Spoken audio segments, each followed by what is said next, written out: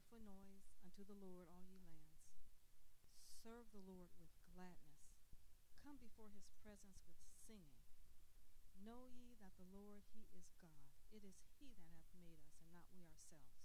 We are his people, and the sheep of his pasture. Enter into his gates with thanksgiving, and into his courts with praise. Be thankful unto him, and bless his name. For the Lord is good. His mercy is everlasting, and his truth endureth to all generations. And that means it includes us. Amen? Just briefly, I want to speak on for the Lord is good. So the last two verses of that psalm, it says, enter into his gates with thanksgiving and into his courts with praise. And then there is a colon. And a colon says that the sentence can stand alone, but for clarity, there's something that follows that helps clarify what we're to be about. And we're supposed to be thankful unto him and bless his name. And then the next sentence begins to tell us why. Because he is good, his mercy is everlasting, and his truth endures to all generation. So I want to, because our role in order to enter into his presence is to give thanks and to bless his name. I want to kind of focus on those two things that we've been instructed in the scriptures to do. I want to take two biblical examples, and the first one is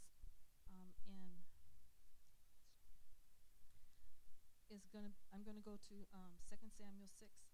And before I go there, really quickly, I want to kind of preface the story. I think most of us are familiar with this story.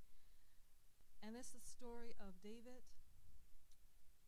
When he first became king, he was concerned about the Ark of the Covenant being in the presence of Jerusalem. He was trying to unite the kingdom at that point.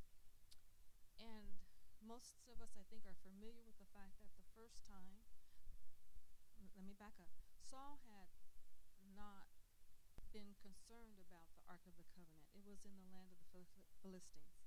Then one day the Philistines sent it back just because they kept having problems with having the Ark in their land. They sent it back, and it made it back over to the children of Israel. And it abode for a long time in the house of Obadiah. And I believe that's the correct name. And so it had been there, but David wanted to bring the house to Mount Zion in Jerusalem. And so in 1 Chronicles 13, the second and third verses, it talks about how David first wanted everyone to be in agreement that this was a good thing to do. So those verses read, if it seems good to you, and if it is the will of the Lord our God, let us send word far and wide to the rest of our brothers throughout the territory of Israel, and also to the priests and the Levites who are with them in their towns and pasture lands, to come and join us. Let us bring the ark of our God back to us, for we did not inquire of it during the reign of Saul. So it lets us know that they had opportunity earlier to bring it back in their presence, but Saul, it wasn't an important thing to King Saul. So I find it interesting because they were doing the right thing. The people were in agreement. And on that first attempt, all the people were there. And most of us know what happened. It's Uzzah. He touches the ark because the beast that they chose to use, not following God's command, stumbled, and the ark began to fall, and Uzzah reached out his hand to brace it and keep it from falling, and he was killed. He died. That was God's command that anyone touching it would die. It wasn't anything just particular to him, but that act of disobedience caused him to lose his life. And I don't know if you realize this, but his name actually means strength. And And so I think within the story, it's letting us know that sometimes we can be doing the right thing, but we're trying to do it in our own strength, and we do the wrong thing. But what was interesting is that it angered David. And so, now I'm going to 2 Samuel 6, and it says, starting at verse 10, this is when David leaves the ark with Obed-Edom. So 2 Samuel 6, starting at verse 10, it says, So David would not move the ark of the Lord with him into the city of David, but David took it aside to the house of Obed-Edom, the Gittite. And the ark of the covenant remained in the house of Obed-Edom, the Gittite, 3 months. And the Lord blessed Obed-Edom and all his household. Now it was told King David, saying, The Lord has blessed the house of Obed-Edom and all that belongs to him because of the ark of God. So it wasn't anything wrong with the ark of God. The presence of God was still there. And it lets us know in 3 months' time, because the presence of the Lord was there, Obed-Edom and his entire household was blessed. So next, David goes and with wisdom seeks to find out how we should move the ark back to Jerusalem. And this is really the point why I want you to see kind of the whole story, just a refresher, because most of us are familiar with the story. But at this time, once he realizes how the ark was supposed to be brought back, David, with all that was in him, was willing to give thanks and bless the Lord. In 2 Samuel 6, at verse 12, it says, So David went down and brought the ark of God from the house of Obed-Edom to the city of David with rejoicing. When those who were carrying the ark of the Lord had taken 6 steps, they sacrificed a bull and a fattened calf. So what this means, it was a 6-mile journey, and this meant that every 6 steps, David made sure they had a bull and a fatted calf to sacrifice. And if you know anything about how in the Old Testament they were instructed to sacrifice unto the Lord, it was a very bloody thing. It took time. So for 6 miles, just imagine, the scripture's telling us that we should give thanks and bless the Lord. And we take our 6 steps. It's only 3, 4, 5, 6, and we stop. And we give thanks and bless the Lord by sacrificing animals. This is Old Testament. This is what they were instructed to do. Not necessarily with carrying the ark, but David went to those extremes because he sought the Lord and knew that it was the right thing. Now, how many times do we give up if the first time didn't work out? But David went back and he says, the people are in agreement. This is what we want to do. We saw what things were like under Saul, and he didn't care about the ark, but we want the presence of God in the midst of us. So think about your life. Is Thanksgiving and blessing the Lord only when you come to the house of the Lord? Is it in morning devotion only?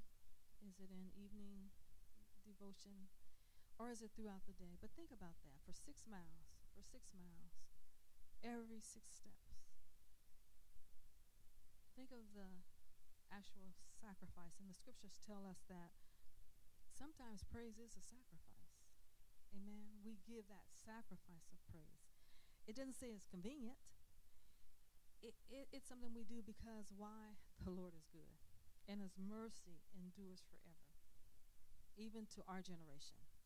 Sometimes I am convinced that there are believers that don't see that mercy just because of what we allow ourselves to hear. We forget that God reigns on the just as well as the unjust. He is good. He is good to all. Jesus has already paid the price for everyone's sins. Everyone's sins. Everyone's sins. But it's on those that know the truth to share the truth so other people will accept that sacrifice that has already been given. So, Old Testament, this was the extremes that David chose to go through to get that ark, the presence of God in the midst of the people. In I think where it's written in Chronicles, it talks about, and then when he got to Mount Zion, he sacrificed 7, I think it was rams and 7 sheep or something like that. But then yet again, and when at the end, he still sacrificed. And then the scriptures talk about he just danced until he danced out of his clothes, and it caused his wife to despise him, right? So he didn't leave off anything to show God that, okay, I was angry because we didn't get it right the first time, but I know this is the right thing to do, and I'm going to do it, and I'm going to do it with all my might, giving you thanksgiving and giving you praise. Now, when we're disappointed in things, just to bring it home in our lives, when disappointing things is the first thing we think of is giving thanks or giving praise or taking out 6 minutes or 6 seconds and thanking the Lord.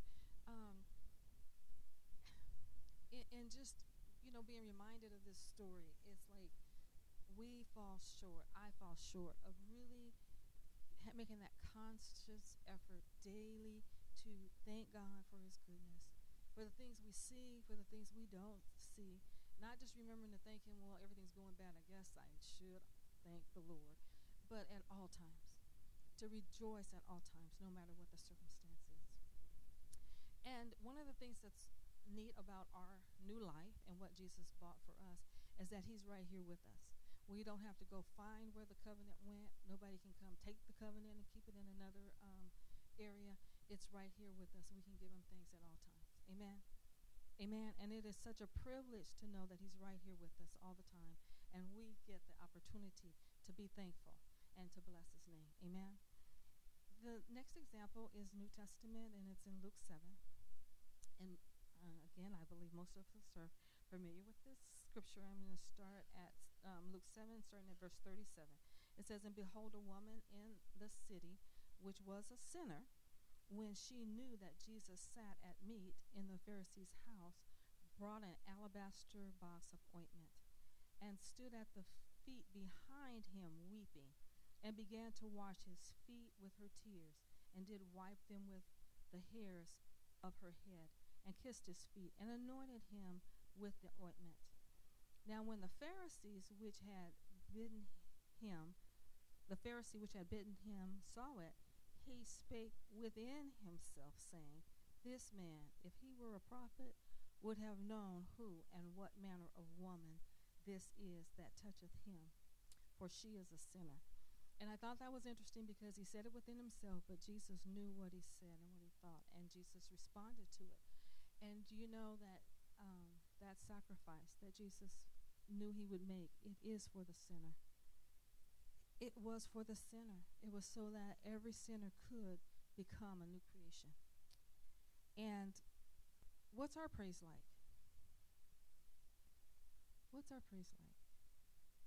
Do we really, at the end of the day, at the end of the day, do you feel like you really honored God with what you did in that day? With thanksgiving and blessing him, being that example for him? All of us, I believe, at times we're good at it, and there's other times not so. Amen? Anybody willing to admit that? And I'm grateful because all we have to do is go to our Father and say, please forgive me because you are good. And each day I know your mercies endure. Your mercies protect me. Your mercies keep me. You give me wisdom. When I can't even see around that corner, you let me know, no, don't go out yet. He is protecting us at all times. It is endless. I think we could, just as counting the stars, we could think of things that God is, God has done, God promised he will do, that we can thank him and give him praise for, that we can bless his name because he is a good God and his mercy endures to all generations. Even giving that thanks for our loved ones that haven't accepted Jesus yet, we should be praying and thanking him that they're saved. We can do it in advance because we should see it done because we've asked. And the promise that he's given us, that salvation is not just to us but to our entire household.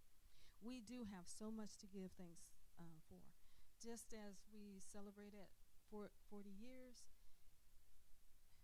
the next day we got to keep going. The day after that, we have to keep going. This is not the time to slow up, but it's the time to press in, because there is such a need all around us of people not only hearing of the goodness of God through our lips, but being able to see it in our lives. Amen. I don't know about you, but it doesn't take much to cause me to want to praise God and thank God. When we're in the house of God, it only takes one person to start, and because we are one in Christ, if you are in Christ, then you likewise want to give that thanks and want to give that praise. Not a thing of condemnation of how we live our lives, but just a reminder that God is good. And he is so worthy of our praise and our adoration. And we can't give it enough. We can't give it enough. And we don't want to be caught with our own strength trying to do what we do, but we want him to recognize that we are appreciative, that we recognize it's not by our power, it's not by our might, but it's by the Spirit of God. He's given us his Spirit to teach us, to guide us, to be a comforter, to bring to our remembrance the things that, oh yeah, that's right, this is what I should be doing, this is how I should answer that. God's told us in his word that we can ask for wisdom and he'd give it to us liberally. There's so many advantages that we have to walk this life, advantages that aren't seen, and yet sometimes we don't take advantage of them because we don't recognize we have them. And part of that is because as we read our scriptures, we're not taking time to say, I thank you that you say I have redemption. I thank you that you say I have eternal life. I thank you that you've promised that you have a mansion for me in heaven. As we read the scriptures, as we hear the word, showing and acknowledging, taking that time out, the more we take time out to acknowledge what God has done for us, the more real it becomes to us, and the more we can walk in it. And people can see that. There really is a light. I mean, we sing, that song, This Little Light of Mine. There really is a light inside you. And it's something that in the natural we don't necessarily see, but other people are drawn to that. They're drawn to that. And the more we recognize it's not of us, that we need him, and that's what Thanksgiving and praise will do for each of us. It causes us to stop and recognize this is not my life. This is a life that was given to me and bought by Jesus' blood, his sacrifice. All that he did to endure the cross. The scriptures say, because of his grace, although he was rich, he became poor, which means he came to earth in a human body. He was rich and he became poor so that we, through his poverty, could be rich. And as a body of Christ, sometimes we don't recognize what we really are walking around with. But I'm just encouraging you to be thankful and bless his name, because he is good. His mercy endures forever, and his truth endures to all generations. Amen. And that includes each of us. There's work to be done, but within ourselves, just each day, take out some time and say, God, I thank you. God, I bless your name. I praise you. Hallelujah. Just take that time and give him thanks, because he truly is a good God. Every good and perfect gift comes from him. Every good and perfect gift comes from him. And then in Proverbs it says, the gifts of God, he doesn't add sorrow to them. Every good gift that he would give, he's not giving you a gift with sorrow. And so many people feel like God gave them a gift and then a bunch of sorrow. That's not saying that, that's not contrary to the verse that we will have tribulations. But when he gives us a gift, he doesn't add sorrow to it. He gives us a gift for our good, that we could give him glory. What do you think we're going to be doing in heaven? We are going to be praising and glorifying God. So we can start practicing now. we can start practicing now. And just imagine we still have that great cloud of witnesses that are there in heaven already that are cheering us on. It's not each of us individually, it's us collectively. So I could be off somewhere else and start praising the Lord. But we are actually a body of believers, and that praise yet can hold up one another as we just think of each other during the day, that we recognize we're walking this out together, and we want to iron sharpens iron, and we want to be more united in what God has for us as a body. Amen. Let's say God bless Elder Kevin.